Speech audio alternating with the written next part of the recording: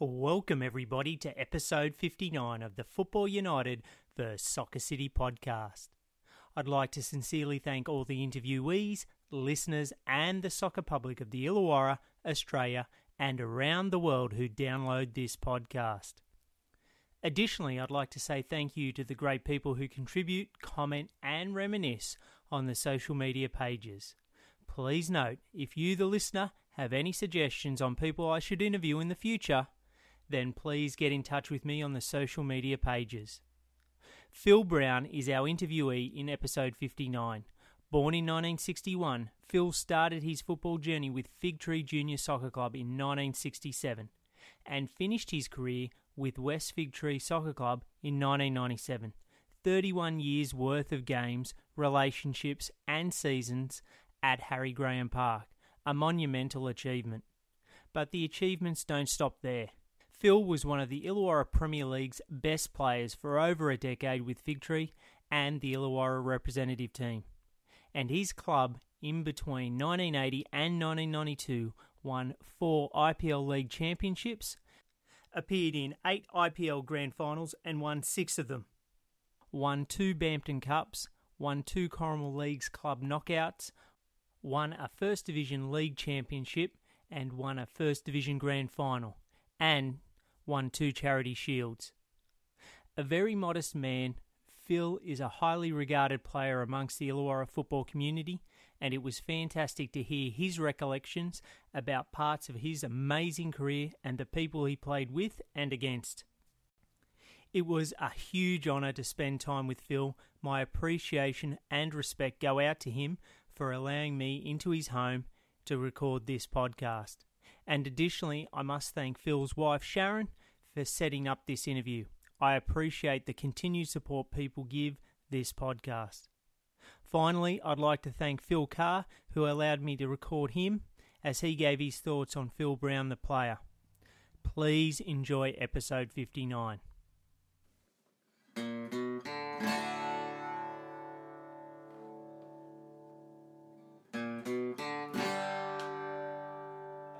On the line now, I have a long-standing man in the game in the Illawarra. He's played at a high level, he's coached at a high level, and done a lot of things. I have Phil Carr on the line. Phil, welcome to the Football United vs Soccer City podcast. Yeah, good, Trav. Yeah, good. I did an interview a couple of weeks ago with a man that is highly regarded in the Illawarra Premier League, in Phil Brown. Can you tell me and the listeners a bit about Phil as a player? Phil Brown as a player? Yeah. Probably, in my opinion, one of the best players ever on the South Coast, not to play in representative football. Yep. He's a real good clubman, team man. He played for the one team all his life, would not leave, even though many offers. And if you're ever stuck, you'd volunteer to play there. I played him at sweeper. Yep. I'm not the new numbers. I'm the old-fashioned sweeper. I played him midfield, played centre forward or on the wing. It didn't matter until to the same job. He just wasn't a one-man team like that. He liked to share it around with most of his mates. And he wasn't just an attacking player, he was also a good defensive player. I even played him centre-half for the Illawarra team one time, so, he could play anywhere. Much to George Naylor's amusement, he couldn't believe it. And he really was, and I don't think people realise how talented he was, because he was an exceptional player over more than a decade, and you coached him for the majority of that time as well. So he was quality for several years, wasn't he? Yeah, he was quality. I went there when I started there. I don't know what date it was. He'd tell you. He's got a memory like you wouldn't know what. But Lukey Robo took me down and said, "There's got a young kid playing here, 17 or 18 year old. We might have to look at him to play in the first grade." The first year I was there, and that was Phil Brown. I didn't know him at the time. Yep. And he was there the rest of the season. Well, there 16 years or something, and he was there the whole lot of them, and he's still there when I left. And is there, like I said, there's a host of grand finals that you can look back on, but is there a game or two that you can recall where his strengths just stood out? No, all of them, mate. There's no, it wouldn't matter. It was a better player. There's no one probably better on the park than him. He's just tough. Grand finals won by, good solid players. And I mean, one paper said that the game will be won between Phil Brown and a certain player of another club, which I won't mention. Yep. And we'll see who's the toughest there. And the first tackle, well, the other bloke got treated and didn't play much in the game at all. So Phil was just tough. And with skill. And there was a grand final there out at Bulli where it was raining. It was either 88 or 89.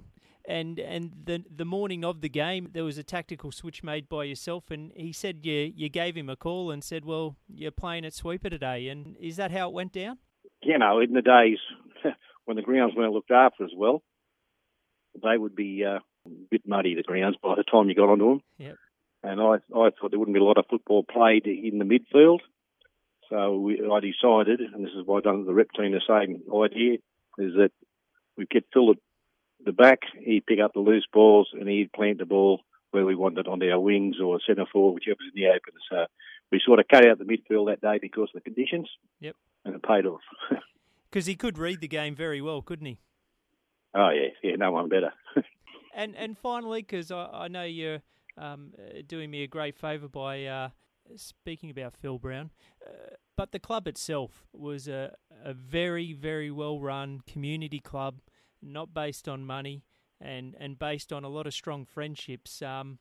Phil, during the interview, Phil Brown, that is, called it the family, and you guys have had a strong relationship in terms of the many players and other coaches and committee guys still to this day, don't you? We do, yeah. We try to get together as much as possible, which is not very much these days, but it used to be.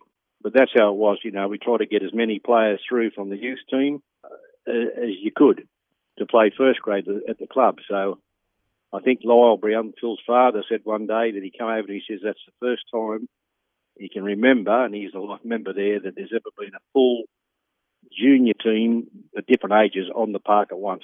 Wow. All Victory juniors, Wow. No one from Sydney, perhaps.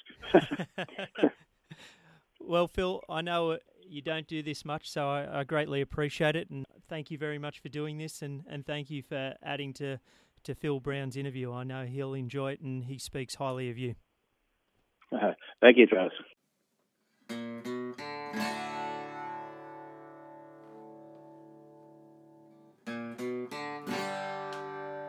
Welcome, everybody, to the Football United vs Soccer City podcast. I'm here in the leafy surrounds of Berkeley with a very, very special guest in Phil Brown. Phil, welcome to the podcast. Thanks, mate. It's don't want to flatter you or sort of give you too much credit so far, but in I think it's 50 odd interviews, you've been mentioned pretty regularly with a lot of local players and held in high regard. So I thank you very much for doing the interview. Born in 61, was 69 your first year with soccer with Victory? No, 67. 67? You used to have 2 years in under sevens then. So was that your first memory of soccer? Yeah. Starting at junior level there at Victory? Yeah, I remember getting beaten 19-0 in my second year. They were really annoyed us. Go back to 67 and even a bit before that. I think your dad, and we'll talk about him a bit later if you allow it, that he played the game and played with my club, Balgownie, back in the 50s. Was he the sort of person that sort of pushed you to playing the game? Yeah, I think all kids just follow their parents at the start where they play. He helped form the club. Yep. Way back in, was it 63, I think the club started, something like that. So you were always going down there at that point in time when you're sort of 3 or 4? And I can't remember, but probably. So 67, was he your coach, and do you remember anything else? He always said I won't coach my son because it puts you off. Yep. He coached the team above me Okay. They had a good team. So because of your age, you then spent 2 years in under sevens? Everyone virtually did. Because you started 5, Yep. but there was no 6s, so just 7s twice. Then you went up to 8s. And was it 69 where I made that mistake? That is, then you played with the likes of Ian Witheridge and Darryl Burley, and that started your association with those sort of guys? Yeah, under 8 seconds. Yep. And that year, there's a photograph that when I spoke to Ian, that he submitted that had you guys scoring 60 goals that year and only conceding 5 and winning the division quite comfortably and beating Olympic in the grand final. Yeah, in extra time, 2-0. For yourself, you're a midfielder predominantly. In those junior years, is that where you played the game? First started off at left full-back. Okay. Then just moved up to midfield from there. When you started playing the game, because I've seen you play and you're a very skillful player, can read the game very well and have all the attributes, but did you have to work at your game at that early age, or did you have some of those skills already built inside? Well, my dad said the first year, I just stood there, he said, oh, he's going to be like a Sheila, useless. But then it just come naturally. Yeah. I can't remember him saying that, but he told me that. For yourself, Fig Tree back then, they played in different colours to what they play in now. Was it more a black and red type strip? Red and black, the old South Coast United colours. Yep. Yeah.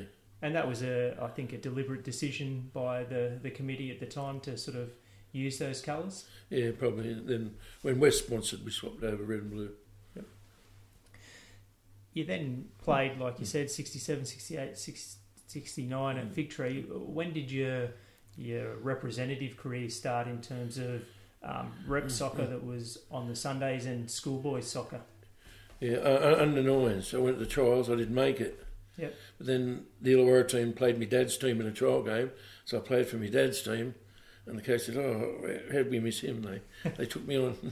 So was that 69 or 70 that you... That was under 9, 70. 70. Yeah. And so were you pretty rapt that you got the opportunity to play twice a week and then play in this sort of higher level? Oh, yeah, it's always good, isn't it? Test yourself out against the Sydney. Oh, the hard playing teams like St George and Manly. Used to cop some hidings, but... And what do you remember of the coach that you had at that rep level and any of the players that you played with? Johnny Ireland, he was a sergeant of the police. Yes, Mr. Ireland, yes, do as you're told.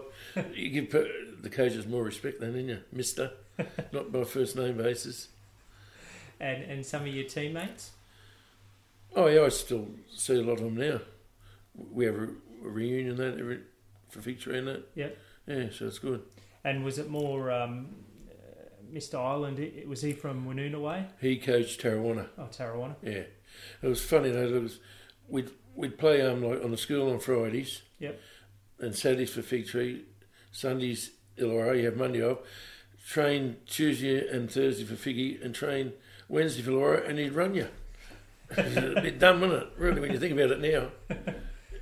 Just young kids don't need all that run. No, definitely not. We didn't get taught that back in their ages. The Illawarra games that you did play on the Sundays, where was Illawarra's home ground? Oh, we had just any game at Fernhill or any ground you could get, really. Okay. Shed around. So there wasn't a set ground? Yeah, there wasn't a set ground. And the colours were a white shorts and sky blue shirts? Yeah, they changed to red and very late. To red and white, Wollongong colours.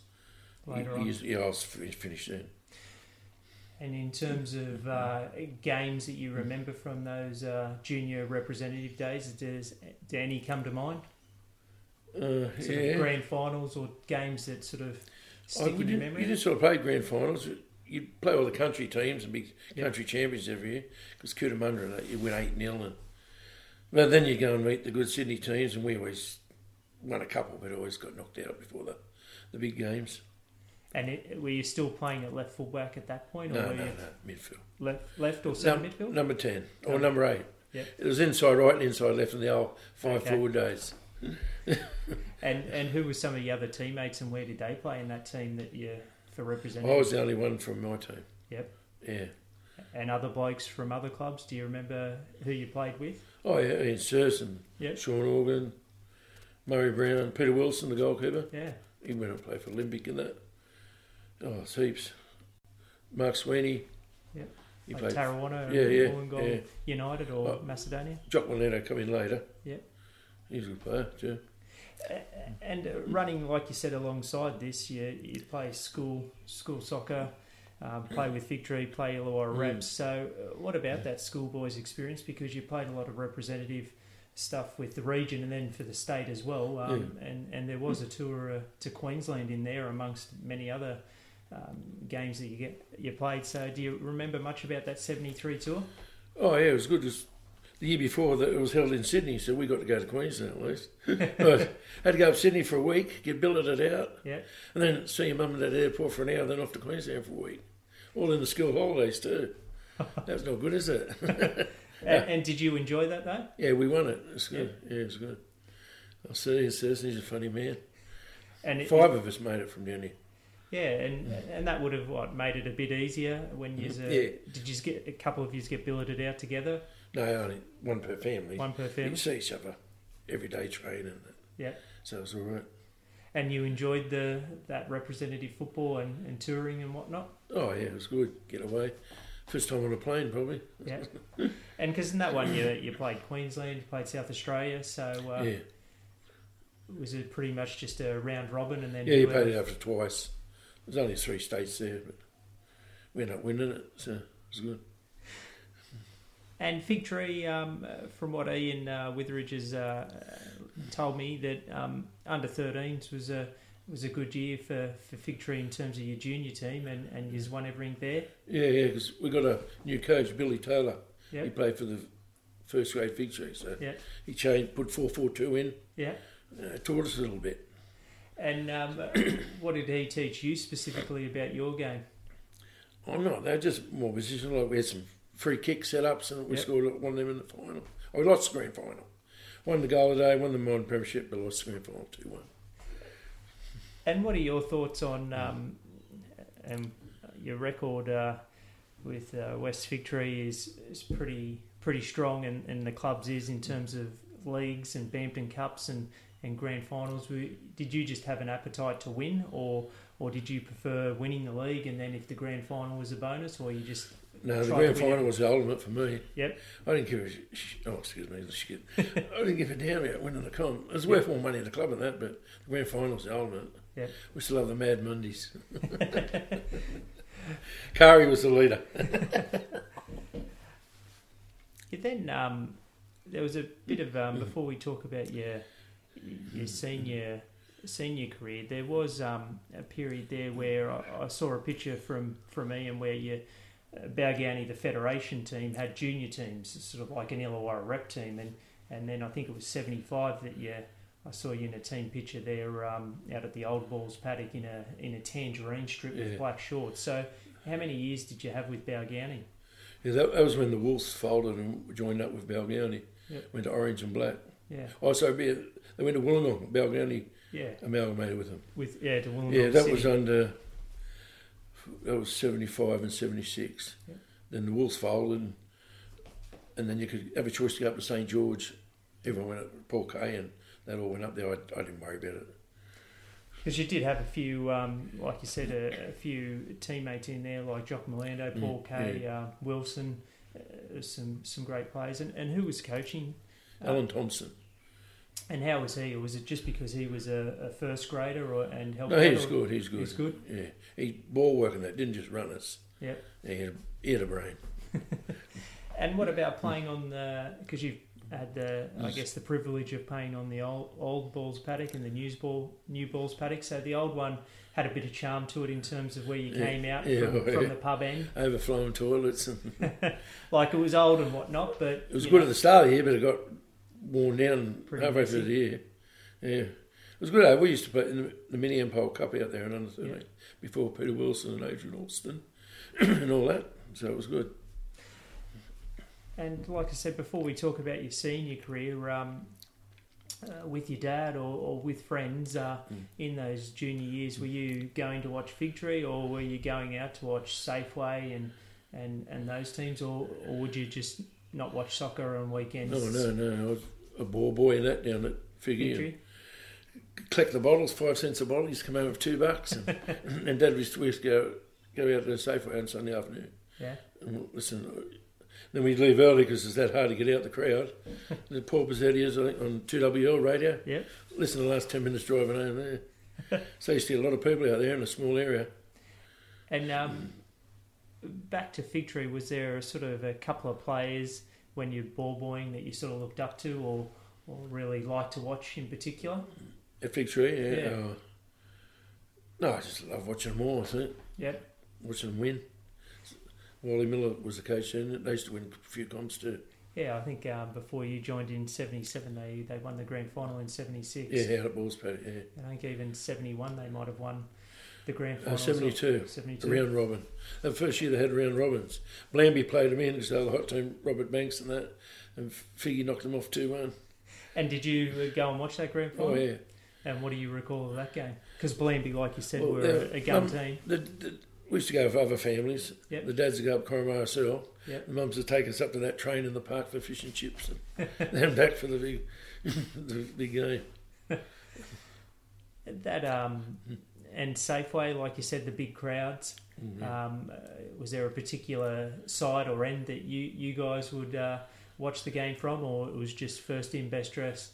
No, we just walk in straight to the right. Yep. Canteen was nice and close. Yeah. But my dad used to always say, I'm going across the club to the toilet.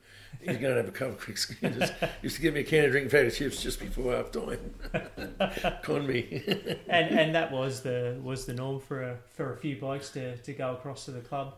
He used to just take me out then. Yeah. Yeah, but at grand finals at Coram, they used to do that. Spend the whole day in that. Like you said, 75, 76, there's Wollongong City, and then they sort of went, I guess, defunct, or I don't know what happened. I'll try and find David Childs and find out what happened. Yeah, he's half the reason. But you then had the opportunity, because there was no real representative soccer down here. Did you ever contemplate going up to Sydney to play with some of those rep teams, or was it just too much hassle? I played for the under-18s here on the Saturday and played for the 16s on the Sunday. Yep. Maybe I should have went then, but oh well. It's just a No decision. regrets, yeah. So you then joined Figtree in 77? 77, yeah. Oh, for first year was 70. I used to go on the bench when I played 18s. Yep. It was 18s back then. And then I started first grade in 79. So in 77, you Oh, yeah, sorry. Ringo put me on in first grade in a trial game. But your youth grade career, you had quite a few guys come through with you, like Larry Beringer and you know, I only know the surnames here in terms of Boxall, Catterall, Keach, Jones, Mills, blokes like that. In 77, you end up playing 12 odd games in youth grade that year. Do you remember who coached you? Yeah, Luke Roberts. Okay. I was 2 years above myself. I'd done my knee in that year, actually. Yeah. Cut kick. Yeah, because I've seen the statistics, and you sort of 3/4 of the way the year through, you'd sort of stop playing. I was out for the year. Yeah. And was that just a run-of-the-mill sort of challenge, and you just... No, I think it was a bit of a hatchet job myself. Yeah. So 78, you then go back, and were you still in youth grade that year? Yeah. And who was coaching? Adrian Ringlands. Yep. He was coaching. The first grade coach, Wally, they used to coach first and reserve grades, and you didn't have reserve grade coaches. So I used to go up and sit on the bench for reserve grade then. And then in 79, Tony McDonald come over and coached, and I started first grade then. So we'll talk a bit about Luke later on, but even then, could you, as a youth grade coach, could you tell that he had some of those attributes that would come on to bring success to West Figtree when him and Phil took the reins? Oh, no. Oh, yeah. Phil was sort of more the coach and Luke was more the trainer. And is that how it sort of panned out in that youth grade year, that he would just sort of train you guys and then let you... Oh, Luke had the 18s in 77. He coached them on his own back then. But was he more just get out, do fitness sort of thing, and then run. Yeah, run. If you didn't play well, I'll teach us on Tuesday. Run if you like. Oh, jeez. And then, like you said, you had Adrian Ringland then, and Wally Miller was then first grade coach. So there's a lot of talk about the players that you've had, but from my perspective and learning about the history of the game, that Adrian and Wally are great sort of, I guess, students of the game, had played at a good level. So Victory were very good, or the committee was, at selecting good coaches to take teams, wasn't it? So you've learnt a lot. Yeah, well, Wally came over and got the club going in 1970 or something. Because they amalgamated, North Wollongong joined up. We didn't have any seniors. Yeah. So North Wollongong, they joined up with the Germans at North Wollongong. And Wally come in then and got it all started. Paul Henry coached first. He was only a young bloke. Yeah. But then Wally came and got him going in the grand finals and that. And what are your memories of Wally as a coach in terms of your interaction with him, or just watching him go about his... So I never actually had Wally for a first grade coach. In 79, Tony McDonald took over. Wally was playing then. Okay. And then 1980, Kari came over and Wally left, went to Corrimal. Do you remember that first grade debut? The first grade in 79. 79. Out at Blamby. Kari and Luke was coaching Blamby. I scored a howler. We beat them 2-0. So you scored in your debut? Yeah. And did you start or did you come off the bench? Start. Yeah. Yeah. I was on the left wing then because I was only 17 years old. They always put you on the wing if you're young, don't they? And in 79, Tony McDonald, he was a bit of a hard man. Yeah, right. What do you recall of him in terms of how he coached, some of his sayings, or what he did at training and game days? Long training sessions, 6 to 9 o'clock sometimes. And then he'd say, sit down, he'd go to his car and get his Liverpool magazine out and read to you. Pubs used to close at 10 o'clock. The older boys didn't like that. They'd got an hour in the pub. In terms of half-time talks and whatnot, was he one for blowing up, or he just... He'd get a bit excited. Yep. A bit eccentric, you know. He'd be sweating going, yeah. We'd be all just sitting there calm. And for yourself, who were some of the other first graders or some of the older blokes that when you came into the team that you remember? Steve Sowery. Yep. Rod Stewart, they used to call him, remember? Because he played a bit of music. And yeah, he looked like him too. Terry Hurley. Yep. He coached with Noddy Alston later. Who else? Oh, Wally, of course. And if you could tell the listener a bit about, say, Terry, for example, he had a very good playing career, and Wally, can you tell the listener a bit about how they played the game, what were their strengths? Terry Hurley? Yeah. Well, he's a good centre-half. He played for Safeway and that. Yeah. Yeah, they could go and they knew how to hit you. You get hit them days, so Yep. not the fancy stuff now. You could tackle them days, and he was a big, strong centre-half, Terry. Yeah. Coming back to this league, he was going to always be good now. And what about Wally? He was 47 or something when he played, or 42, sorry, Yep. when he played in 79. So he always kept himself fit and that. And At training, it was fine with those guys, especially like you said, Terry's a burly man, so did it get pretty rough and ready? No, they didn't hit your train. Nah, it was fine. No. And 79, you're sort of, I guess, learning the trade as a young guy, and 17-year-old turning 18. Some of the other teams you remember in that year where you first debuted, because the likes of, I guess, Victory were a strong team, but you had Ferry Meadow, the strong, Ferry Meadow with a strong team, and Berkeley still had a decent squad. Tarrawanna, Good. They won the comp before in 78. They had a good team too. So what do you remember about playing against some of those teams? Oh, I remember playing against Dave Nutt up at Tarrawanna. Yeah. And he was trying to chop me down. And Rex Layton said to him, the kid's making a big enough fool of you, don't make it worse and get a card. Sorry, Dave. And Rex Layton is obviously a well-known referee for people that aren't listening from the Illawarra. Yeah. And what about the Ferry Meadow team? Because they were a very strong unit in those years. And what do you remember about them? Yeah, Hugh Tinney and Gardner up front. They had a really good team all over the park. Plus, they bought players. Yeah. They had no juniors. Yeah. So everything they bought, Victory's never paid for players virtually. That 79 year, like you said, because she's had a lot of juniors coming through, and a lot of blokes that sort of come up to grade. There was not a sort of a thought in your mind to go anywhere else. Obviously, your dad's on the committee. It was a pretty simple decision to just stay where you are and see what Phil and Luke had, because they were appointed for the 1980 season. Well, so we had 5 people from my, like Darryl Burley and Witheridge, there was a Jeff Fellows, Sean Bill, all from the same junior team. So you had your foundation there. We won. If we were winning every year, maybe I might have left, but because there was success. And did that make it even more sweeter? And we'll talk about some of these grand finals that yous are all mates and practically had played together for a long period of time. Yeah, it was good. You just know where everyone's going to be, and it just makes it easier. 1980 had a pretty successful year under Phil and Luke. Were second and then made the grand final. Tell us a bit about Phil Carr, and then you had a long association with him, and he did with Fig Tree and the rest of you guys. It was a funny sort of dual coaching role. Were you and the players a bit sort of, how's this going to work? Or they were pretty, they'd had practice at Blamby the year before, so they were pretty happy with what they were doing? Yeah, they'd done the year before at Blamby, and Luke used to run us and that, and then Carr would be the brains of the operation, and it was good. They liked to be here too, so we all got on well there after the game. And Fig Tree Hotel was, or Fig Tree Pub, was the main watering hole and sort of long-term sponsor of the club? Yeah, down there on Thursdays. Get home a bit late sometimes.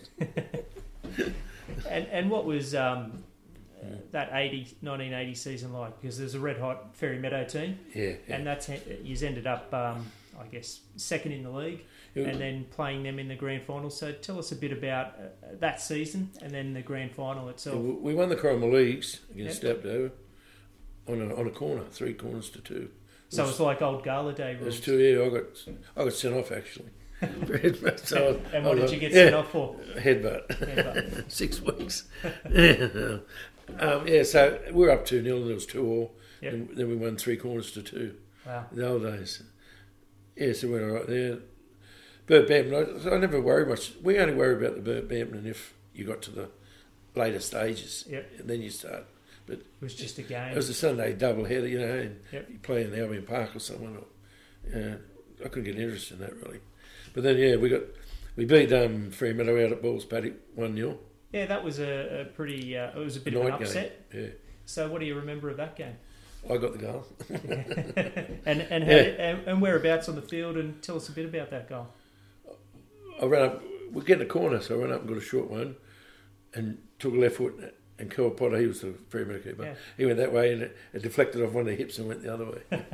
Still my goal. Because people expected Fairy Meadow to go straight through to the grand final. Yeah. Didn't they? Then they played Coniston and had another draw, because we played them on the Saturday and had a draw. Had a replay on the Tuesday night. Then they played Coniston the following and had a replay of that again. But then in the grand final, they come and smashed us 5-1. And what were the thought of? I guess the players like, Luskin, Noakes and those sort of guys, did you think that because you'd beaten them, that it was a 50-50 chance here, they played a replay? Or? They had some good players, good players turned up in the grand finals. Yep. They were just too classy for us. We're only pups. We're only 18-year-old, all us. Because it ended up being 5-1. Yeah. And what were some of the players that sort of come to the forefront for Fairy Meadow that day? Mickey Richards, and he was a good midfielder. And there was the Gardner up front. Yep. Yeah, they're all good players all over the park. Eh? Langford from the old Wolves team and that. And what about there was half time? What was the scoreline? 3-0. So pretty much. But then we come and got a goal, made it 3-1, and then Kel Potter pulled off a good save. Could have been, but in the end. And who were you marking up against that day? I didn't really about marking people. They had to mark me, really. I was an attacking player. Because you're on the left-hand side still? Oh, middle midfield then. Middle midfield? Yeah. So, a good year, especially under Phil and Luke. Yeah. Were people pretty happy, like the playing group, and obviously disappointed, but that year, I guess, that disappointment would have get a bit worse because the ISA at the time had their And I guess because of your dad's sort of involvement at the club, you would have known about it more so than other players, but they had a sort of guidelines about grounds and fences in particular, and Fig Tree were the ground at Harry Graham was deemed unsuitable. Pegs and rope weird. Peg it out. So was that as a playing group and as a committee, everyone stuck strong and stayed around, but were people just pissed off, I guess, that this decision was made and going, well, we just got second to Ferry Meadow. Ferry Meadow's going to move to State League. With our young players and Phil and Luke, we're a chance of really dominating in the IPL. Yeah, Curry had to talk to us. He said, I'm staying around, so we were just... None of us play there for money, so it didn't really matter, did it? And what about that off-season? Like, you had a bit of an insight from your dad's perspective. Were the committee extremely frustrated at the decision that was made, and now they've got to put in all this work? Just had to build a fence in the following summer. Because there was a bit of talk about going out to Roy Johansson Park as well, wasn't there? Yeah, we started to build a ground there. The banks and that are still there.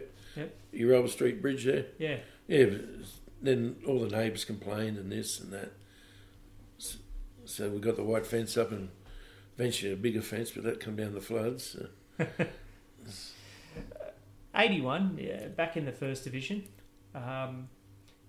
A pretty successful year from a club's perspective. There was, like you said, most blokes, if not all, stayed, and you just won the minor premierships and then won the grand finals and pretty comfortably.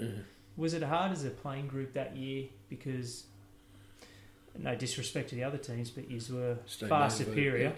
Was it hard to sort of not get complacent, or was there just a hunger in the team? We were still young, so he's still keen on that, but we lost the major semi to Russellvale. Yep. Had to go a long way around and beat Ruler Sports 10-0 out at Fernhill and come back.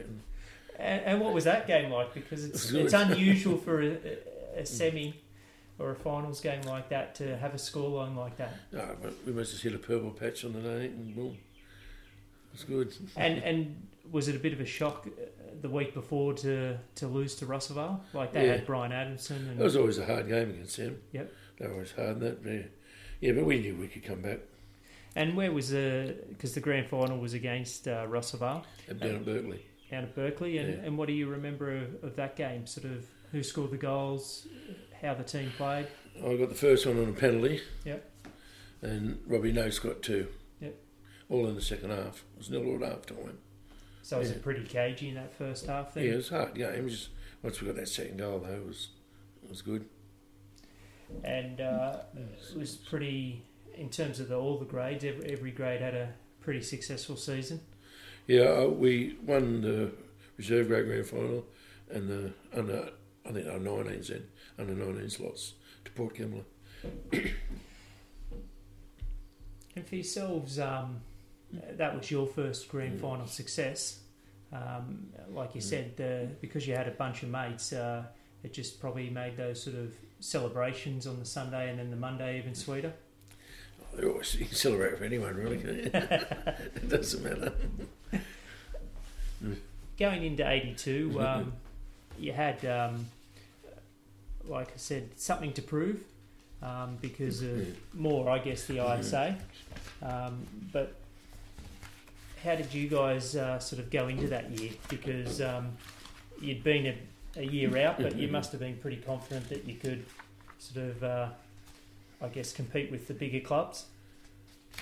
Yeah, we were. We had the 80. We virtually had the same team from 80. Yep. So we all knew each other on that. And Kel Potter come across. Yeah. For him, So he was a good goalkeeper. And he took over from Phil Luskin, did he? Yeah. Yep. And then in that year, you had a couple of other players that sort of joined first grade. You know, you had the Wolves coach Ken Morton play for a little period there. You had John Sekolowski from Cringilla turn up, and Dave Green sort of made his first grade sort of debut and played the season as well. He's a couple of years younger than me. So it must have been pretty exciting to go in with a core group of blokes, but then add sort of that quality to the team. Yeah, John Sekolowski was really fast. Yep. Good left foot, lazy, but we had our workers to help him out. So he was And that defence, although yourself and Socko and other guys were sort of creating the goals and scoring the goals, your defence that year only conceded 11 goals. The likes of Cole, Berringer, Morgan, Burley and Kel Potter. So what made them a tough unit to break down? The good midfielders who take the pressure. No, we didn't score that many goals, but we could defend really well. Yeah, it was good. Yeah, if we lost, it was only 1-0, but we'd win 2-1 and 1-0. We didn't win by much. But yeah, good. Because you had some tough teams still in that division, the likes of Coniston, Shell Harbour, Berkeley even. So it wasn't an easy comp to win, but to win the league after coming up from First Division and then going on to win the grand final, it must be a pretty special feeling. Yeah, there's a replay in the grand final. Yeah. All 3 grades.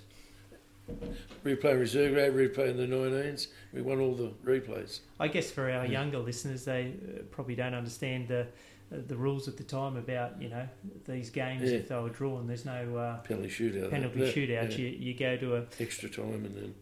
So for Fig Tree in particular, because you was in all 3 grades, it wasn't as if you could call on a fringe first grader then back up and give you a bit of extra zest like some of the other clubs may have had. The replays on Tuesday was youth grade and first out of Fernial. Yep. And then Thursday the reserve grade played. What about the first game in the grand final? Can you talk a bit about that and what you remember? Yeah, it was at Corrimal. We're up 1-0, then 1-1, and 2-1, and then 2-2. Yep. They had Barney King and Johnny Bingham was captain coach. They were always a good dirty side. Yep. That physical. Oh, Johnny showed him how to put the studs up. Remember that? Oh, Pommy, say. Yeah. And what about yourself? What do you remember of your own performance in that game? Oh, I didn't go too well the first one, but I remember getting the man of the match in the second one. Yeah. It's probably like $50 something. And that one was out at Fernhill, and what it ended up being the scoreline there. 1-0. And was it a bit weird that you had to sort of play on a Tuesday night and win the grand final? Yeah, like Sunday you're ready for celebration, you can't celebrate, and then you have a light run on the Monday, and then but once it's over, it's all right. And most of the guys sort of did all the guys that started on the grand final in the first game, did they play all of them playing the replay? Yeah, we used to have the same 11 at training every Tuesday and Thursday. Yep. Not like now. You got to need a rope to get them in there, don't you? Yeah, well, you probably need more than a rope, money. Gun. And some clubs don't have it. And for yourself, it must have been, I guess, special for you, sort of early 20s then, man of the match in, the IPL then, sort of post-Federation was a strong league in that sort of late 70s, early 80s, and even through the 80s. So was that a pretty good feeling, or you didn't really care about sort of those personal accolades? No, I always prefer to win than worry about them. That one, there, you had some, like you said, Fig Tree always had good coaches, So Bill Burns and Adrian Ringland were always, they were the sort of lower grade coaches. So people were always, I guess, getting taught how to play and having sort of, I guess, good football in the other grades, weren't they? Yeah. Oh, yeah. But our reserve grade to win it, but there's only 1 or 2 players who come up and hold it in first grade. Big difference. Yeah, there was. Yeah, there's a big difference in the like reserve grade and first grade. So you really only had probably a squad of 13, 14. Yeah, but never got injuries much. Yep. No, because we trained all the time. I don't know. Yep. It was good. 83 years then, you had the, I guess in the tennis parlance, you had the Grand Slam, but then you did that again in 83. So what do you recall of that year? Because that year, again, league champions. And this time, I guess you had some other teams like Rarilla who you end up playing in the grand final coming up against. So was it a matter of the boys and Phil and Luke and I guess the committee as well were just hungry for success and wanted to just win? Yeah, they always want to win. But once again, we weren't that old, still keen, young. Yep. We got a couple more players then. People just want to come across and join the family. And like you said, that year before, John Socko and even Ken Morton, the Wolves coach, joins the club, and then, like you said, this year you get a few more other players. But you talk about that family, and we can talk a bit about it now. The blokes have really got a deep friendship. You guys meet, every year, and there's probably 20 to 30 guys, and sometimes they're partners that turn up. So it really is still a family, even though the club's not going. Yeah. And through that period there, the friendships were developed not just on the field but off the field. Yeah, every summer we'd be down at Figgy Pub playing darts, all the boys together, see? Not many clubs that do that now in the off-season. See, we used to finish in September, and first training session was end of January. Yeah. So now they just play games in between, and then a lot of crap in between. It goes all through nearly, doesn't it? All these little five-a-sides. And how early in the 83 season did the players know that Phil and Luke were going to sort of take some time away from the game? Yeah, Luke and they said, you always spend 3 years at the club, that's enough. Yep. But so then they left. So you knew during the year, or the players did, that they were going to leave? Or after 3 years. And that year, what do you remember about that? Because again, you're playing in sort of a midfield position. Rob Noakes, even though I guess he's getting to the latter part of his career, was leading goal scorer. Yeah. What do you remember about that? He was still only 26 then, Rob. Yeah. So that's not too bad, yeah. Rillo were the hard ones. We used to hate Rillo, I'll be honest. Yeah. And where did that rivalry come from, do you think? Just the Spaniards. We just personalities? Stir them up and that. Yeah, just personalities. Because did you guys meet before the grand final in that semi-final? Yeah, the major semi up at Tarrawanna. And what do you remember about that game? I got a penalty. I think we won 1-0 or something. So it was pretty tight affair. Yeah, so we went straight through. They come and beat Coniston. Because they had the likes of Roberto Hernandez, Barry Robinson, Clemente, Panilla, Cabanas, and that. All skillful. So was that sort of a well-drilled Fig Tree team? Yeah, you've got to get them, tackle them and hit them. Yep. And put them off their games. Eh? And was that a sort of, was that you guys are, league champions 2 years in a row? You knew what to do, or was that sort of a directive where Phil comes in playing against different teams and he goes, well, today I want you to do a few specific things, or was that how he coached? He'd pick up who we attack on that and mark this way, give him a kick or that or whatever. Yep. So Phil was very good that way in very too.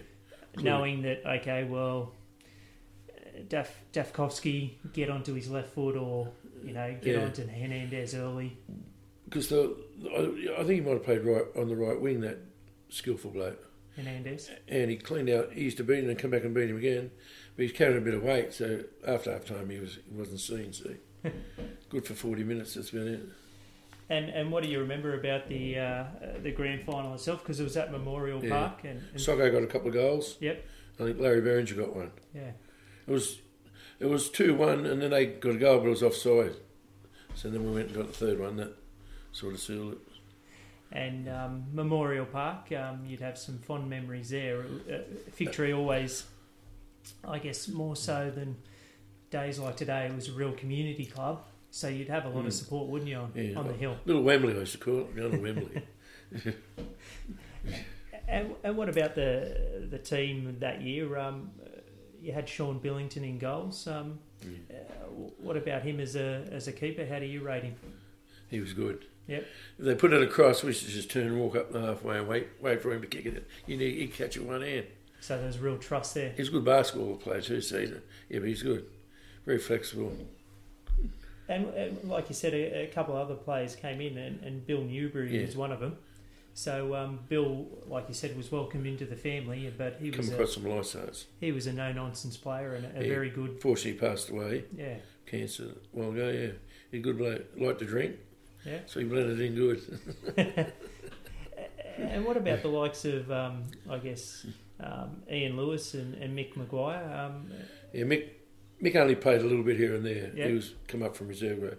But Ian Lewis, he was the hard man. Yeah. He used to destroy him in midfield for us, do all the tackling. And so the main sort of skillful or or top player of the other team, he would sort of be the match-up guy for them? Well, anything, 50-50 balls and just win the ball and give it to us skillful blokes. and of course you had, you know, the likes of Socko, like you said, and Darryl Burley, who you played with, and Gene Cooper, Rubber. Yeah, Rubber, he's good. He could run all day, that bloke. So was it a matter of, at this time, it'd been a couple of years, but the Wolves were back on the scene, Ferry Meadow had gone to State League, you know, you'd sort of made your name for yourself. Was there ever a time in this period where either, I guess, the Wolves or Ferry Meadow, maybe even Wollongong Macedonia, said, well, because they were in State League, Phil, come across, would like to have a go? Yeah, I used to go for a couple of runs every now and then, but I couldn't get interested. You've got to be keen and want to do it. Yep. I just want to stay with the boys. Was that more just you knew yourself that was your personality, that you just didn't want to...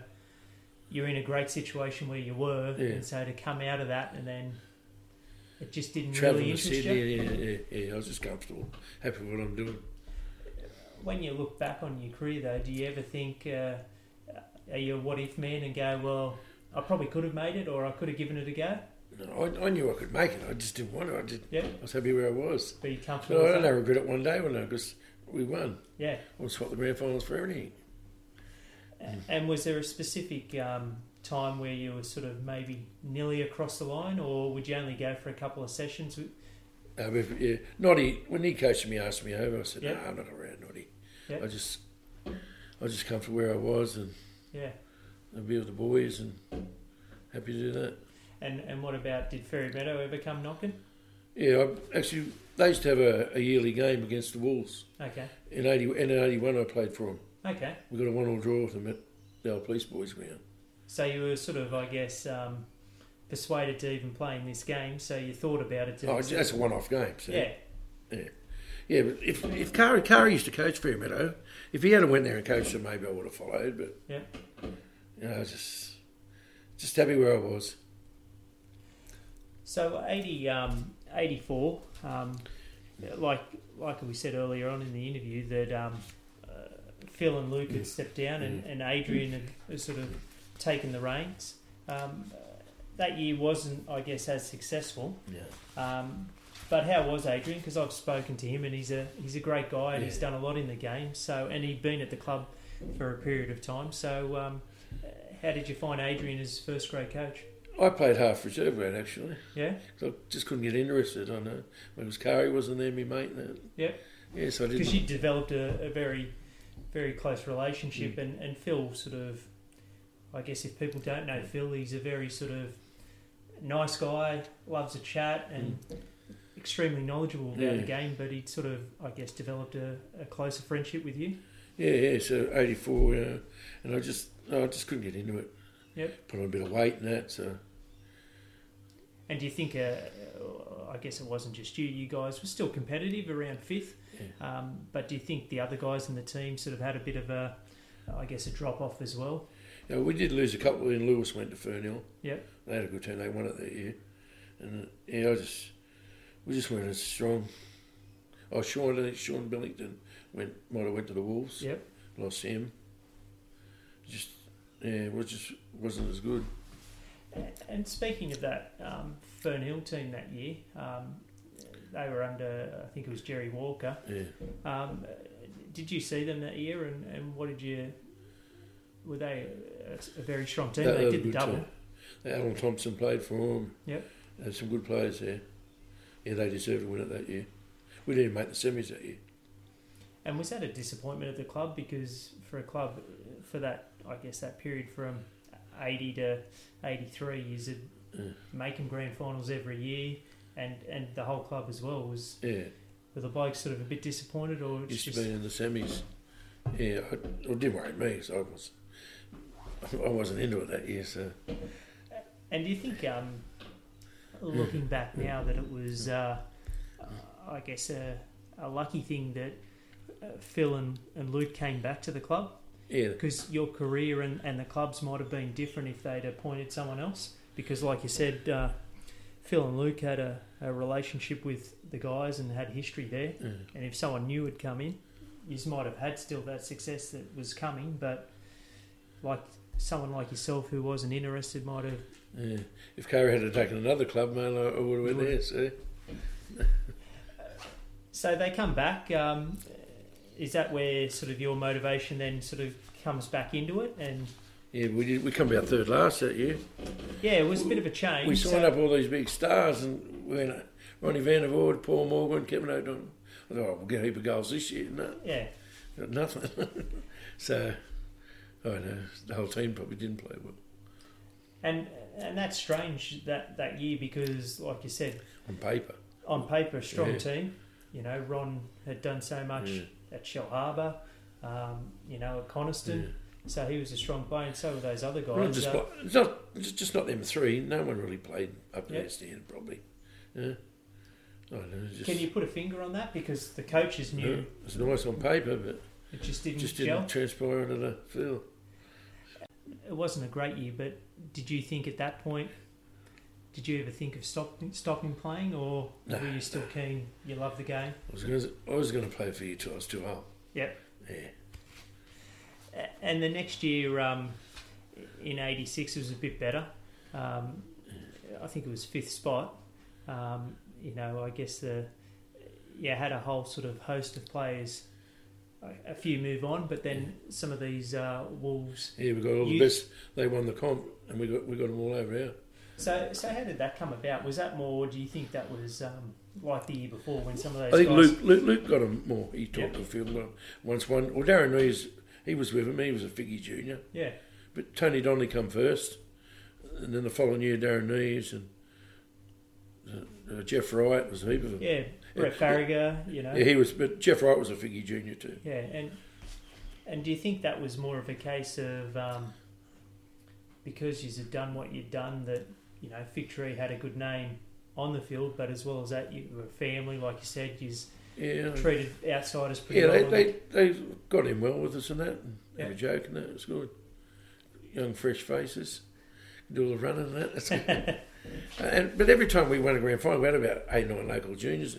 In '83, we had 9 local juniors in the grand final team. And I don't think not many clubs can boast that. Yeah, I don't think that percentage can be beaten. And no money. Everyone got the same money. So it's just a sort of win, draw. You lose, get to training. Get to training. So no nothing money. For a loss. No. Just a win and a draw payment. In '83, probably 20 for a win and 10 for a draw or something. Yep. I started off on $11 a win and $5 a draw. 16 years later, I finished on 50 a win and 25 a draw. Nothing. So I didn't play for money.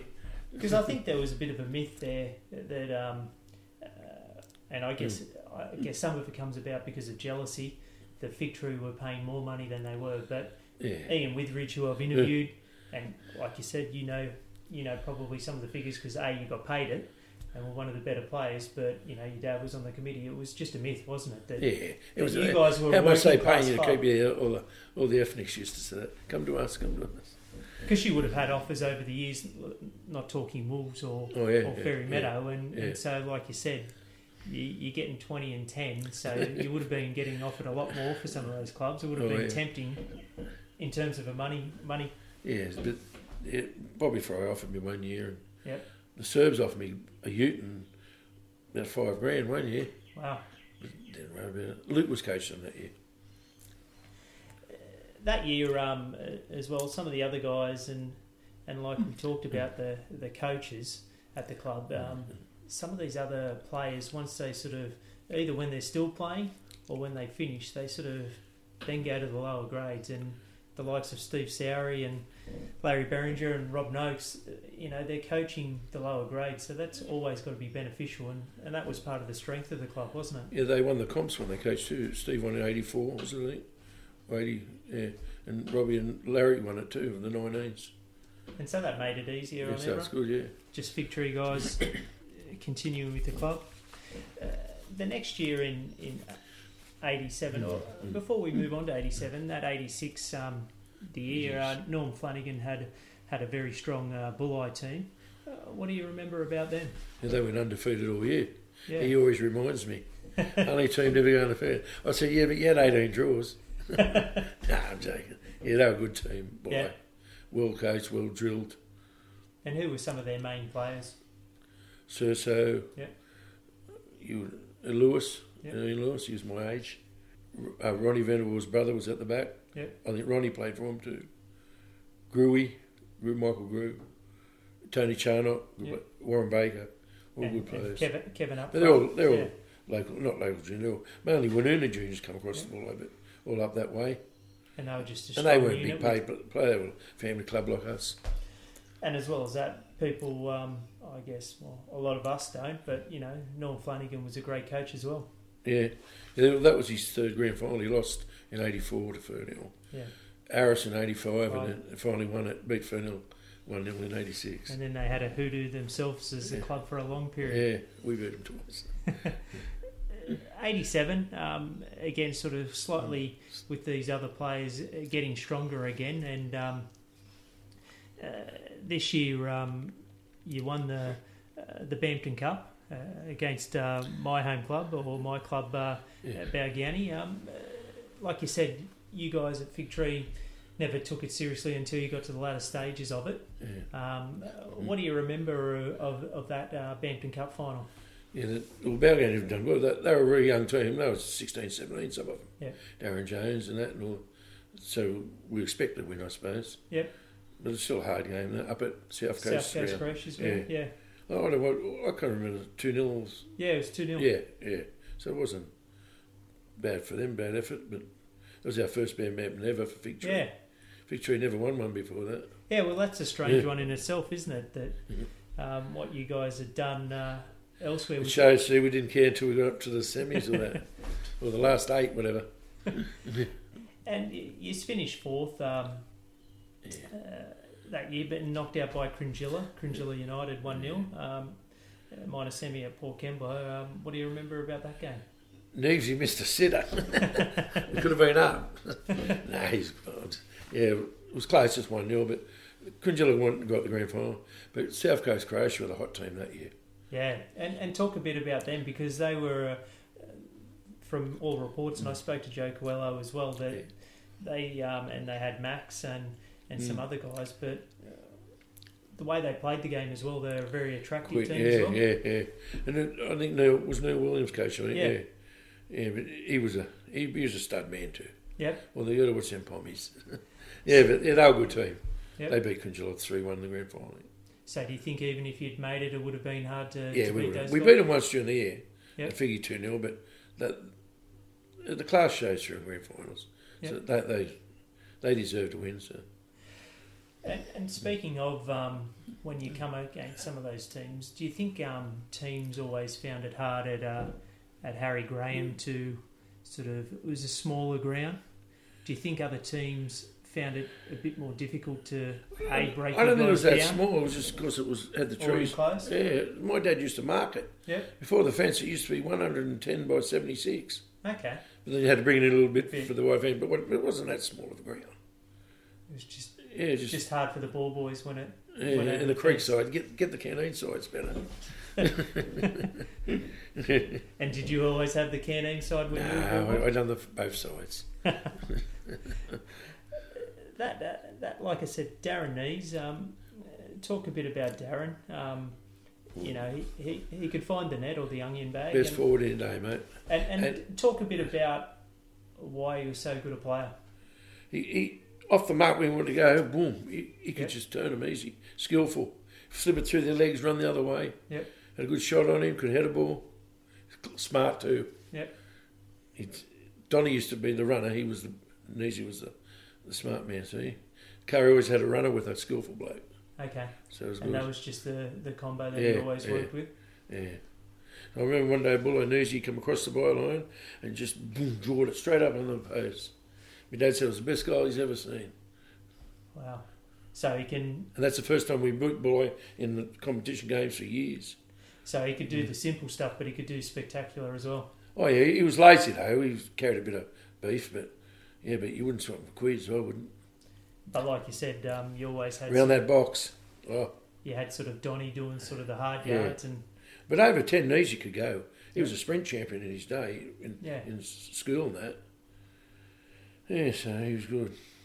Well, it just makes a difference when you've got, I guess, a good defence, but also a bloke that can score, and like you said, a midfield as well that can do the hard yards.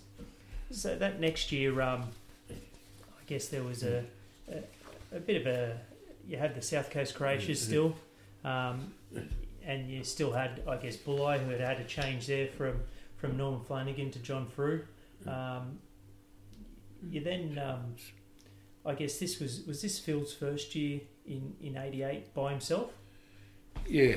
Yep. Yeah, they both, there's a bit of they had both put in for the job, Luke and Okay. Emma. So, And was that sort of I guess as players you just didn't care too much, or was it a bit sad to see the partnership finish?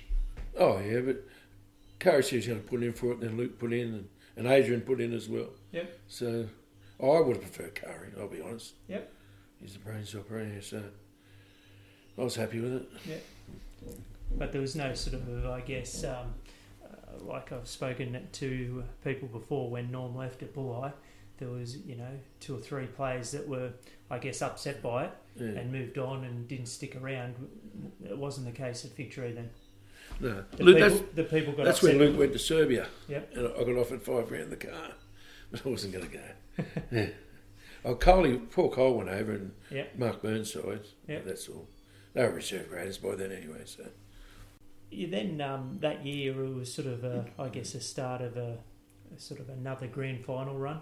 yeah, And I guess you weren't good enough during the year. You were 4th, but around about hey, on the last round we had to play last place Metagong. Shalaba was 39 points. We were 38. Someone else was 38, and Bullo was 37. Bullo was only team 1 and jumped everyone the last game and won the championship. That's why he's come 4th. Yeah, unbelievable. Now Yeah. Lost. We got having 4-1 up there. There was a team coming last. That year was still highly successful. He's won back-to-back Bampton Cups. Yeah. This time against South Coast Croatia. So obviously they were still a red-hot team. Yeah. 3-0 victory. What do you recall? 3-1, was it 3-1 or 3-0? 3-0. Oh, that's not bad, yeah. That was up at Croatia's ground too. So how was that to sort of beat a team like that, like you said, were very difficult to sort of come up Yes, against? and it gets you ready for the finals too, because it was always played the Around week about that before time. finals, yeah. And that year, another grand final, this time against Bulli, who were the league champions. Yeah.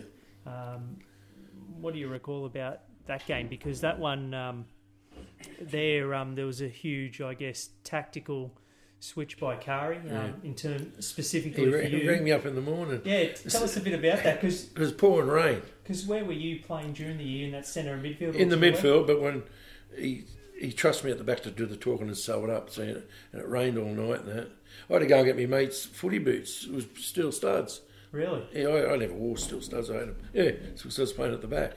Put the shin pads on, steel studs. Yeah, it was pouring rain, and she said, okay, you're playing sweeper today? I said, oh, thanks a lot. 8 o'clock in the morning, it was before the grand final. So what is that like? Like you said, you get called up, I guess, in your head, you're probably coming off Thursday's session thinking, okay, I'm going to come up against this guy and I'm going to try and do this, and this is what I need to work on. And then 8 o'clock the morning of, you get the call and you go, oh, geez, I've got to go back So in. so I can turn it off or talk with an hour. Yep. If he told me an hour before the game, I could just, all right, I'm going to tackle now. Mentally, you're Change fine. completely different, yeah. So I used to hate wearing shin pads. Yep. But when I went to the back of the hospital, shin pad. Luckily I found these boots. I've been sliding all over the joint. Because, like you said, it's no... Because we're at Little Wembley at Memorial Park, but it was a really wet day, wasn't it? Oh, yeah, it rained. It was just mud. Because there was talk that there was a chance that because there was so much rain that it may get called off. Yeah, but not a grand final, they wouldn't. They wouldn't, but... Yeah, I think they played all the games out, I'm not sure. Maybe they played some out the back. Sometimes no, they would have played on the outside. Yeah. And what do you remember about the game specifically? Because it was at Sweeper, and that day, Jan Cooper, Rubber, he was the other tactical switch as well. Yeah, because he was a runner, so he could run all day. Donnie come in the following year. Yeah, so Neezy got the first goal. He's walking around, I can't believe I scored a goal in the grand final. That was his first grand final goal. Yeah. Because he only come the previous year.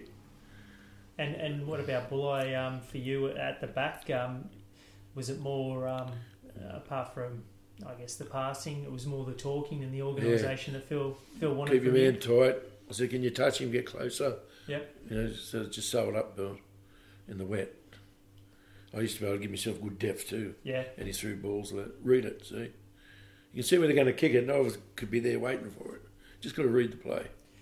And do you think, like we went back to earlier in the interview, that you had, I guess, do you think you developed that over in time, or do you think, because people know you as a skillful player, but also as a person that reads the game, did that reading of the game, it was always there, or does experience help it, or did you always have it? I just come naturally. Yep. Just natural. So I didn't have to work on it or that, just could see it and boom, what was going to happen. Because especially on a day like that where I guess you've got a very good team in Bulli with a lot of attacking threats and a wet ground, it must have been... I think Tony Charnock was out too, which was good. Suspended or something. One of the big players for them. Yeah. 89, Darren Nees this time goes to sort of top goal scorer that year in 89.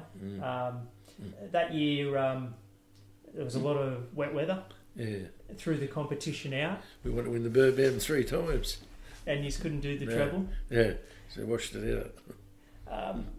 But in saying that, it still must have been satisfying. You're thereabouts, fourth, and then there must have been, I guess, a belief in the team that semi-final football, like you said, the better teams sort of come to play, and Fig Tree was one of those better teams. Yeah, because we only come fourth. Actually, I had a bet with the Bulli bloke. I said, we'll win it. He bet me $20, Sarja, and I won $20. Yeah, we beat Fernhill 2-0 at Brandon Park.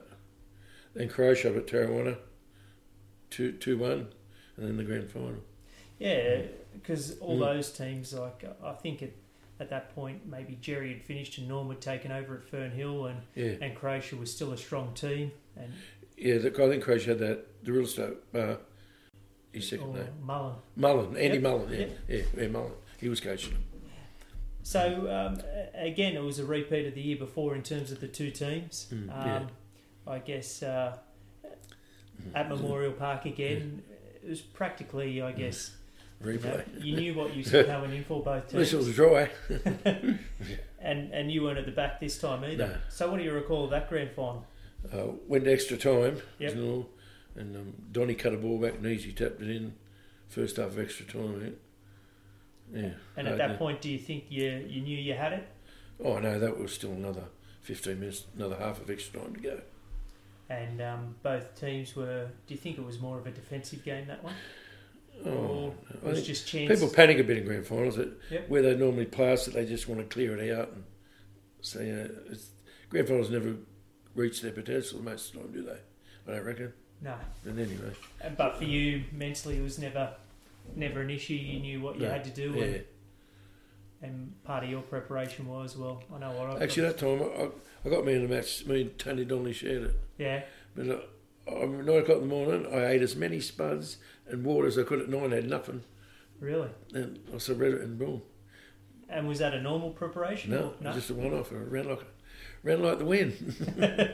Should have it every time, shouldn't I? I remember I eating as many spuds as I could, just water for the rest of the day. Boom.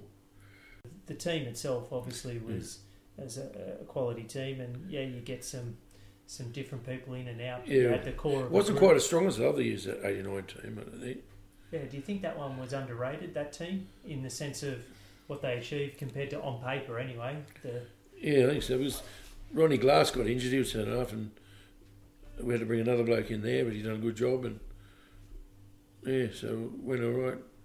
Or when you come forward, good to win it from fourth. Oh, definitely. And do you think, as well as that, Phil as well, and even a little bit Luke when you had him, that as a coach, he's, like I said, he reads the game well, has a lot of great tactical knowledge that, he takes it pretty easy, doesn't get too nervous, or what was his preparation like on a grand final day in terms of... Oh, it's talking to the team and just whatnot? the same. Yep. In the shed an hour before the game. He doesn't change any? No, just the same as every.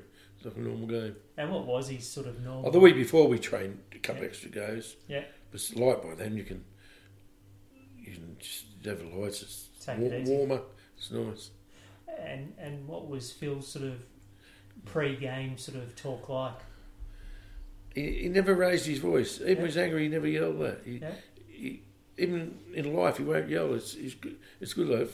I think players like that. Yeah. Yeah, it's just nice and calm. So does he ever sort of, because he can, he can tell a joke or a bit of a story, does he sort of lighten the mood in the shed sometimes? If it was, me or him was do there? that. Huh? Me or him. Mainly me. With a joke or something. But not one to sort of put a rocket up people, more No, just keep no. it calm. Yeah. Pre-game, half Like other the time. coaches go, you do this, yeah. Yep. But he'll say, look, do this. Always calm, it's good. Yep.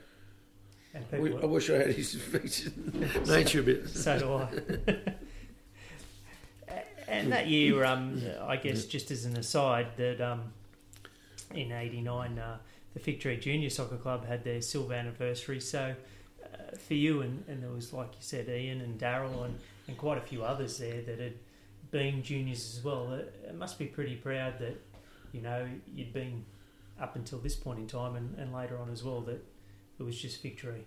That, you played your junior soccer and then your senior We're still soccer. together. Yeah. Yeah, all the juniors, that's the foundation. Yeah. That's what I said.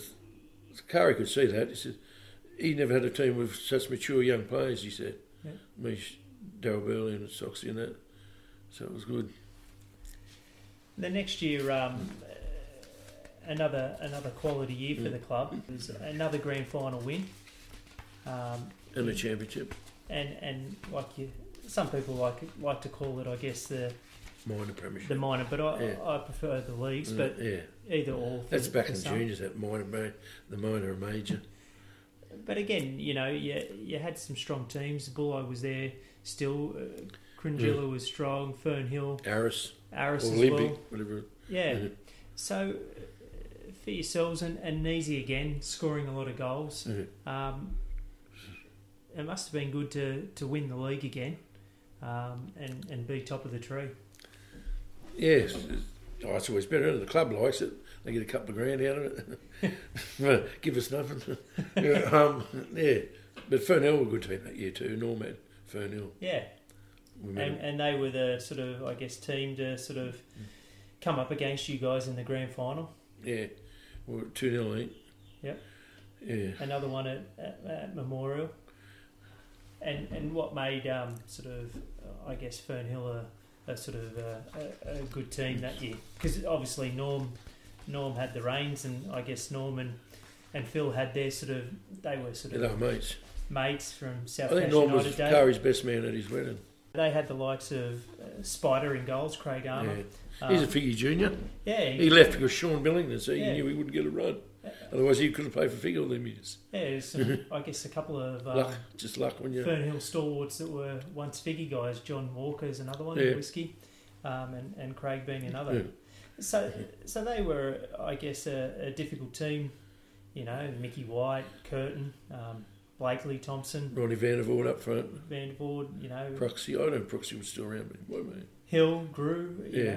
They had a couple of Bulleye guys, I guess, and Mickey as well. So what was that game like that you recall of it? I remember the first 10 minutes ran to the pump, 15 minutes, they attacked and attacked, but couldn't score. And another tactic by Curry. Their centre half used to love dribbling it out. Yep. So Curry said, let him dribble out a couple of times. And after a while, Donnie turned and got him. Donnie went, got the ball and went and scored. 1-0 up just like that, after being under the pump. And what about Donnie? Talk a bit about him and what he brings to the table as a player. Oh, he's a lovely bloke, Donnie. He's fast. Oh, he's quick over, not that quick over 10, but over 30 and can do it over and over again. Yeah. He got a good shot on him, left and right foot. And was just that great sort of Fitness. partner with Neas. Yeah. Got the runner and the skillful bloke there. And what about Larry at the back? He came back that year, Larry. He came back. Yeah. So what was it like having Larry at the back? Because I I only saw him sort of probably those years, and then he went to Kiama, obviously. But no, he went to Fremantle. Kiama after in the 90s, but he went to Fremantle there for a period. But what made him a good defender? Oh, big and strong in his head. Yep. German. No, he's a good hard bloke. So. Very strong. Him and Barney used to always have Barney King have the booms, the fights on the field. And you guys also had some other guys and a bloke that I'm well aware of in Jamie Dummett. He would have brought a lot of quality. And Stevie Hall too. He got the goal that year. He's a good player down the left. Can you talk a bit about those two guys and what they brought to the table? Yeah, Dummo come from the Wolves too. Yep. Yeah, he's a good solid player, Dummo. Can tackle good. Yep. Plays off good. Steve was really quick down the left. Yeah. Because there's one bloke, Robbie Boomer from Bully, said, Harley, get out there, I'm not chasing him. you go and mark a road and follow him all day, I'm not chasing him. And do you think that was, I guess, the success of the team, that you guys can just have those blokes that can do certain jobs and help people out? Yeah, we had good players all over the park. It wasn't really a weak position there. And other blokes like Soxy, Ian Witheridge, what about him as a player? He's good. He was fit, very fit, tackle.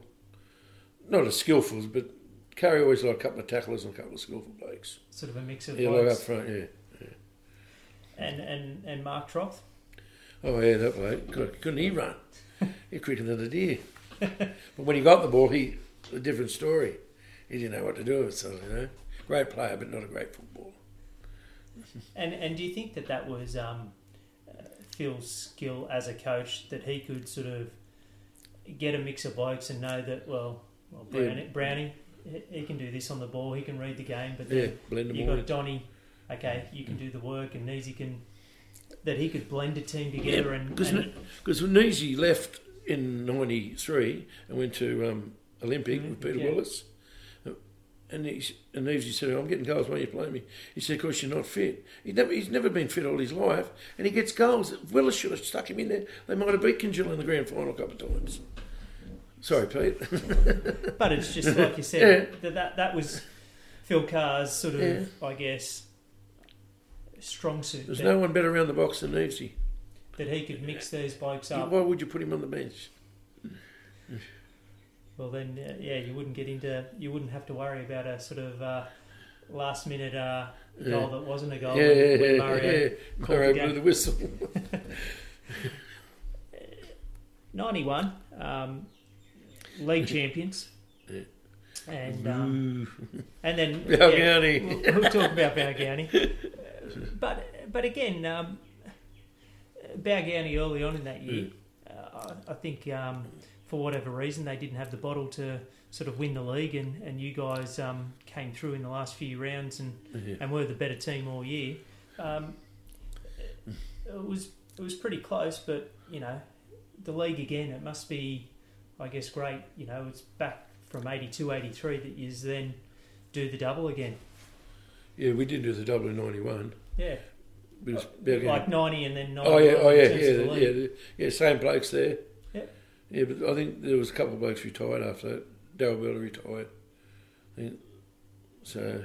But the grand final itself, you came up against my Balgownie Rangers, and and then in terms of our history, we hadn't done much for a long time. Yeah. We'd been a federation or a state league team, and then sort of came back into I think in '76 back into the second division or lower leagues, and I think '89 we came back into Premier League. So this was a sort of big day for us.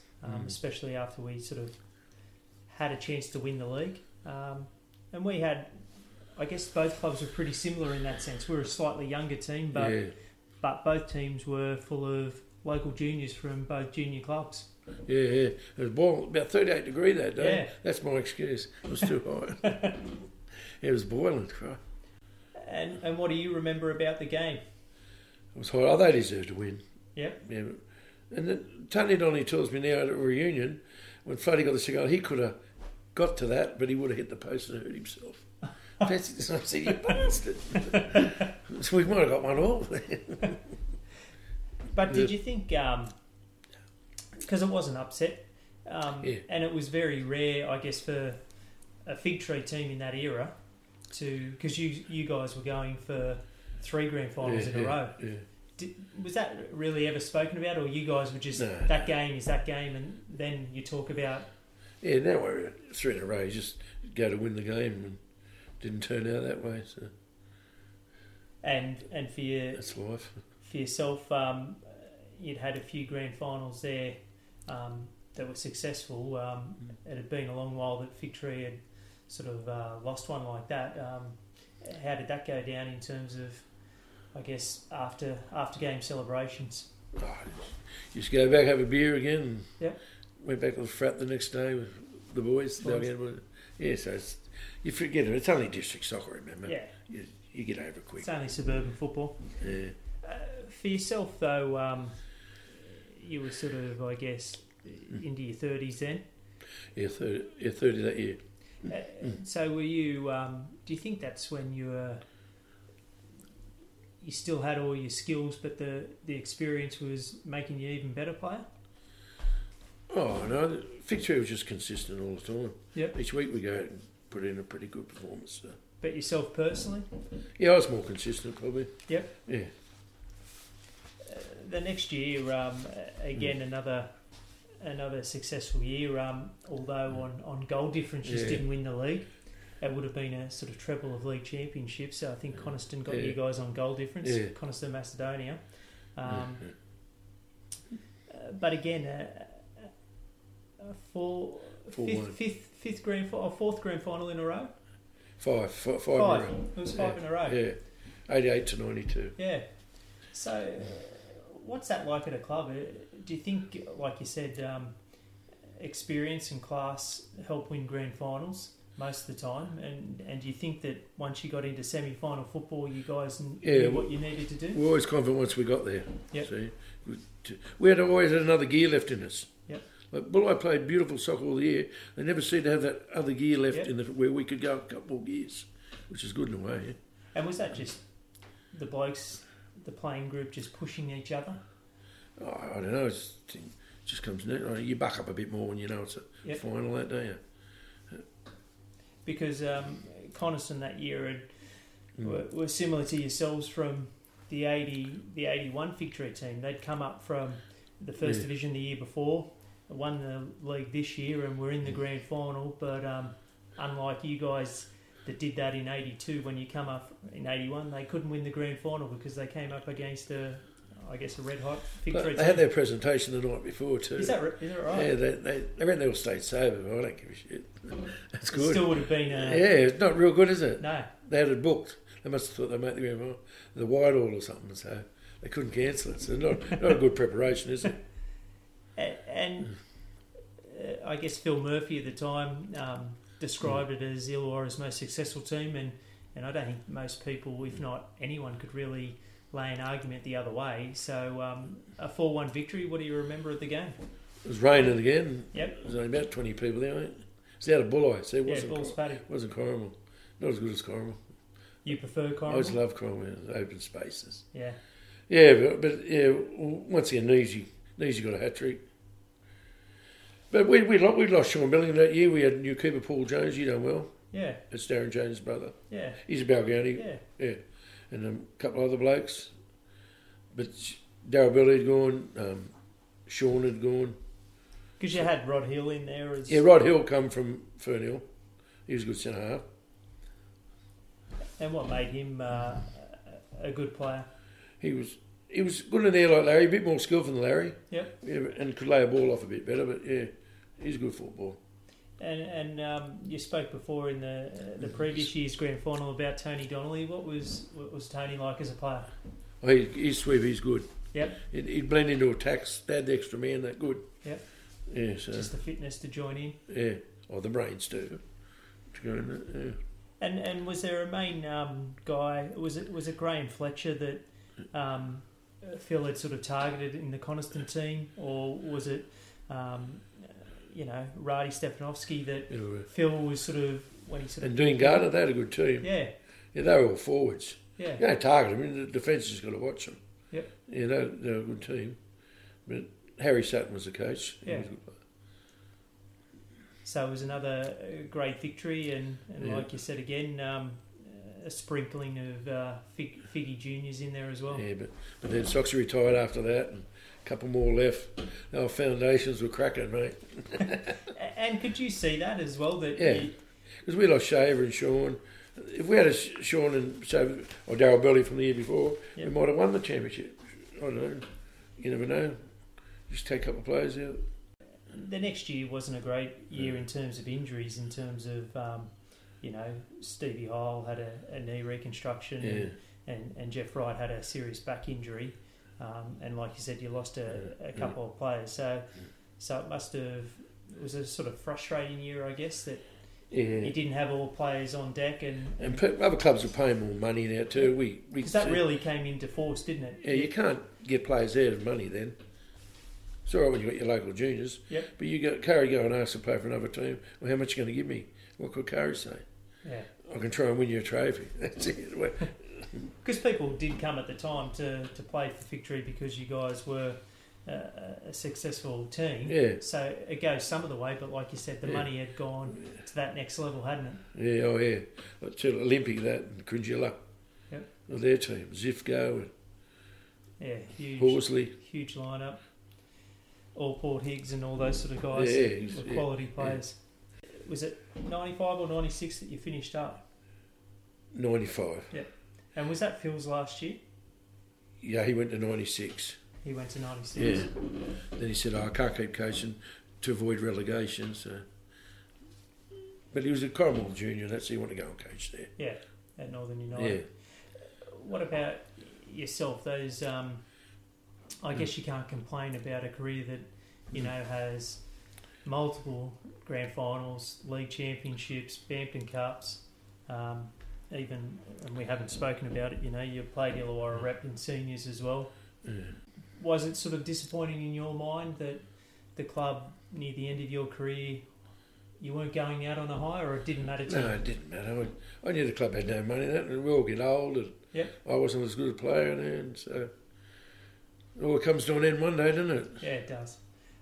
For yourself, though, that last year, did you always have in your mind that, okay, you knew during the year or the start of the year that this was going to be your last year, or did something happen that you thought... Well, 96, Curry said, I was late going to train or something, I didn't go, you better get to training, you're going to be a long way behind. I said, yeah, I was a pay reserve grade Curry, but no.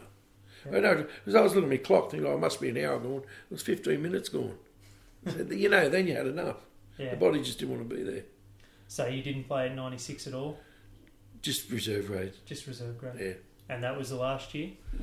No, 97 when Chris Dunleavy. Yep. Well, I was coaching reserve grade, plus I played in reserve grade too. Done a bit of coaching and playing, just reserve grade. Yep. And so... I was 97. And what about yourself then? You thought, well, I've done what I've done. I'm pretty proud of that, and that was it. Yeah, I knew I was never going to go back to first grade. Yep. So, come last that year anyway. Wooden spoon. The club then had an interesting period then in the next couple of years in terms of where the club was at compared to sort of end of '92, where it was on top of the pile. You had the club, like you said, coming last, and then there was the merge. For yourself, and like you had family involvement as well. Was it a sad time that the club did merge with Unanderra? Oh yeah, but it had to be done. Yep. Yeah, but Curry asked this years before. Yep. Merge and get some money. They've done it years late. Yep. Because they could pay players their good money in that. That's when it went to Red and Blue earlier, yeah. With Melbourne Unanderra. Yep. But they're back on their own now, so. Yeah. But anyway, Fixie can never get up in the Premier League now because you can't put a fence up. Yeah, that's right. So the ground, you're going to be first division for the rest of life, so it was a good thing to merge, I think. from, I guess, your family's perspective or your dad's perspective? Yeah, Dad resigned then. Yep. He didn't want to be part of the merger. So he was sort of against that in that sense? Oh, he done an absentee vote. What's it called when you don't vote at the meeting? Yeah. He stood aside. Yep. He didn't want to vote. It was sad, but it had to be done. And I guess for someone like him, Yeah. your dad's a life member at the club. Yeah. Do you think, that sort of put a bit of a sour taste in his mouth after all the success? No, he might have been quitting in a couple of years anyway. So, but the thing is, it was all fruitful. I wanted because Unanderra's back to there, yep. and there's no Fig Tree seniors now, and there's no amateurs, West. So I look back now and say, what a way! Like you had about 1,000 juniors for both clubs, and there's hardly any juniors playing. They just went where the money was. All this loyalty's gone out the window. Yeah, well, like you still go down and watch the games. I haven't watched the Premier League game for 10 years. But you've watched Berkeley. Yeah, I watched Berkeley because I coached them there for a couple of years. So. And how did you find that? I can't get the same satisfaction out of coaches playing. Yeah. Not the same desire. Do you think because that's just as a player you can change things yourself? And, on the field. And coaching, we used to get to train an hour before in the shed. Oh, what'd you do on the weekend? Have a yap. Yeah. I said, I train again. Shows got to go down to training now as a coach. Yep. Cold. It just wasn't the same. Yeah, just couldn't get the same desire as I was a player. So culturally, though, you said even 70s and 80s and a bit of the 90s probably was dropping off a little bit, but it was different in terms of you go to Corrimal Leagues or you go you go to the opposition's club if you were playing away. So there was a real sort of camaraderie. Corrimal was great. It was the hub. It was like the hub of. You get 6, 7 Tarrawanna there, Balgownie, Bellambi, Ferndale. Yep. You play those and everyone they let you sing. Everyone sang their team song. You used to have your tea and finish the night at the opposition's club. Now it's got to be back for awards and this and no one comes back to a club now anyway, do they? No. Bull and Ferndale were the last ones, I think. Yeah, they're probably sort of holding on. And the ethnic clubs are always shocking to come back. The other clubs, it's when you're at Premier League, it's more about not getting fines and turning up. Yeah, if you don't turn up, all that shit. Whereas I guess, like you said, when you had Corrimal Leagues and going to other clubs, pubs and clubs, you sort of, I guess, made a night of it. It was a day. And every year, pre-season, every club had their core of same players. Yep. Well, you knew who Buller had, you knew who Ferndale had. Now it's every merry-go-round, isn't it? If you had to, and I know it's difficult, if you can think of a time in your career where you were playing at your best. Probably 88, 89, around that era. Yep. More mature than that. Yep. Yeah. When you're younger, I'd run back to do my defender then, so when you're young, you don't worry about that. Yeah. He'll cover it. And what about goals that you've scored? Like you said, you've got a pretty good memory in terms of describing some of them. You described you scored on your debut, but was there some other big goals that sort of stick in your memory still? And if you can describe them to the listener? Yeah, one at Rilla. Yep. About 86. Yeah. Give it to what's his name? Dean Simpson. Yep. Give it to him down left. Then he give it back. I cut in on the right foot and whack for about 30 yards out. And that was at King Mickey, wasn't it? Yeah. They wouldn't like that, would they? Johnny Bingham was playing for them then. They calmed down a bit then. By then. And what about grand final wins? Like you said, you've won several and Bampton Cup final. Do any of them really stick out where you think that was you're pretty lucky to choose, I guess? Actually, the 81 one was a good one down here. Yep. Because it's our first one where we are. Yep. So... But they're all good. Yeah. You don't get a bad one. Probably 89 too, because we weren't expected to win. Yeah. And 88, both years we come fourth and won them, so they're good. There would have been a lot of success over the years, or there was. Did Fig Tree have a team song? Oh, yeah, just figgy there, or just little jingles. Yeah. But they used to sing, me and Carrie used to look at us. You weren't I wasn't able to sing with that. You just sort of hovered around and... Yeah, just with a big smile.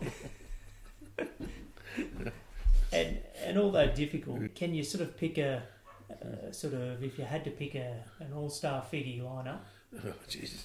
and maybe if you just pick maybe a couple of blokes for different positions, so no one sooks about it or whatnot, or goes, well, why didn't you put him in, or why didn't you put me in? If you pick a couple of keepers, a couple of defenders. Oh, Sean Billings going to get that, isn't he? Yep. Because you had some good guys. Okay, right fullback, Jeff Wright. Yep. Tony Donnelly sweeper. Hilly or Larry centre half. Yep. Darryl Burley left fullback. Steve Hall on the left. Then me, Soxy and Dummo. Yep. Morrow Jones was a good player too. Yep. That's going for. And then Donny and Neves up front. Yep. Like you said, now you occasionally go down to a Berkeley game because you live here. There's no real interest in the game. Do you watch it on TV or? I watch a bit of the A League and that. But do you think you've tired of the game and you just? Yeah, I don't watch it. If Berkeley was in the Premier League, I'll go down and watch all them. I got the ground just down here as well. Yeah. The United's ground. Yeah. But I don't. Yeah, I just go down because I used to coach some other people down there. Yeah. Mainly. Have a can of Yap. Another can.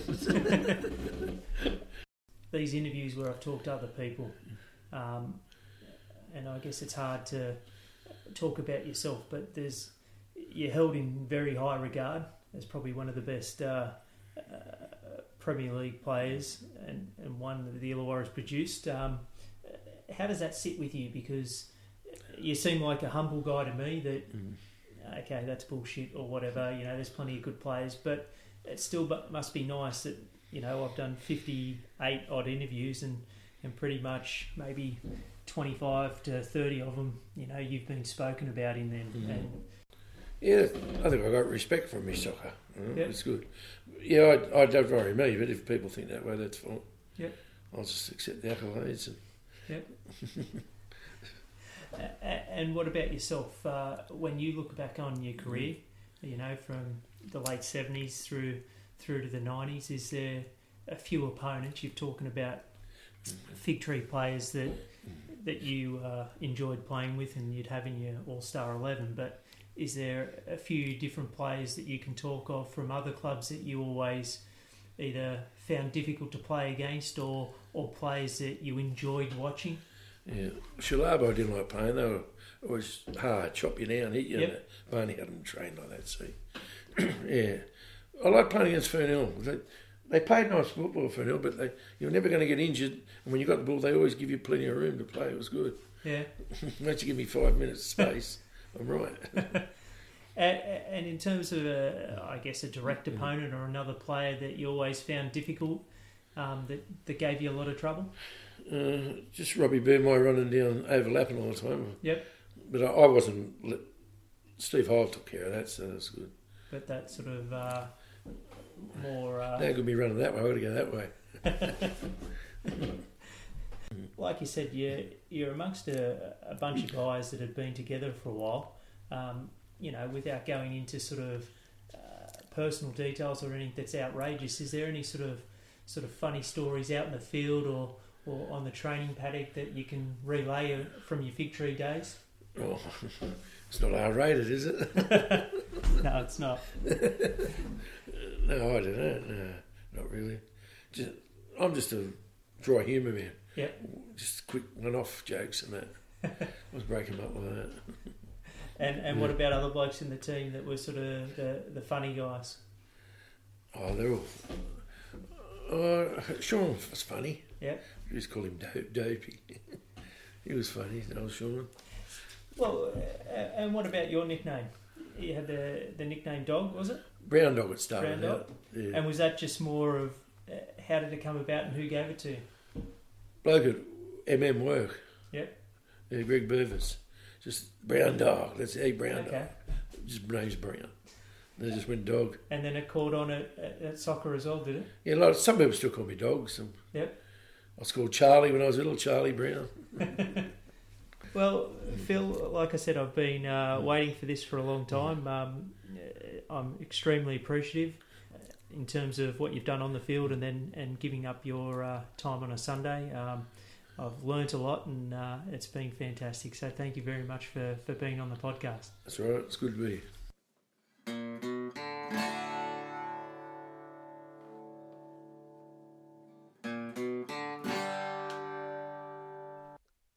Thanks again for listening and downloading episode 59. I sincerely appreciate it. Sincere thanks to Phil for the time he spent examining his journey in the game. I'm your host Travis. Goodbye for now.